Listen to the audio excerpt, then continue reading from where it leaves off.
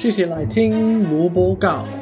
萝卜糕 is an English learning story podcast where we read classic stories and review vocab on Quizlet. I'm your host, Robert 萝卜特. This week we are reading The Sun and the Moon from Legends of the North American Indians. The following is quoted from librarypoint.org.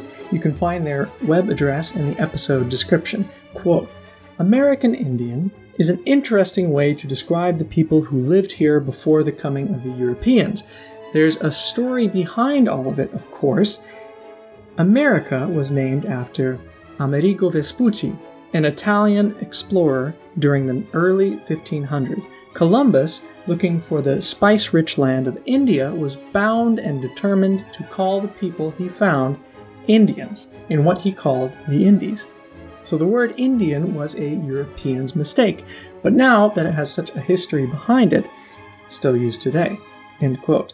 And remember, it is important to use particular tribes' names so these great tribes don't get lumped together. Each tribe has its own history, its own culture, its own language and values, its own way of life. The story today, The Sun and the Moon, comes from the Lakota tribe. The Lakota people live in North and South Dakota. Now, here's The Sun and the Moon.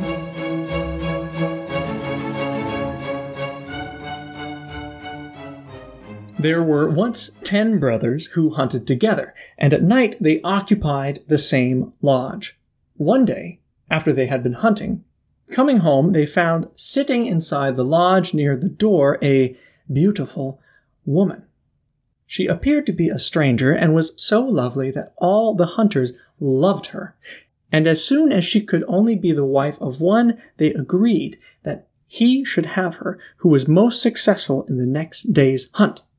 Accordingly, the next day they each took different ways and hunted till the sun went down. When they met at the lodge, 9 of the hunters had found nothing, but the youngest brought home a deer, so the woman was given to him for his wife. The hunter had not been married more than a year when he was seized with sickness and died. Then the next brother took the girl for his wife. Shortly after, he died also, and the woman married the next brother. In a short time, all the brothers died, save the eldest, and he married the girl. She did not, however, love him, for he was of a churlish disposition, and one day it came into the woman's head that she would leave him, and see what fortune she would meet with in the world. So she went, taking only a dog with her, and traveled all day. She went on, but towards evening she heard someone coming after her, who she imagined must be her husband. In great fear, she knew not which way to turn when she perceived a hole in the ground before her. There she thought she might hide herself, and entering it with her dog, she suddenly found herself going lower and lower until she passed through the earth and came up on the other side. Near to her there was a lake, and a man fishing in it. "My grandfather," cried the woman, "I am pursued by a spirit." "Leave me," cried Manabozho, for it was he. "Leave me.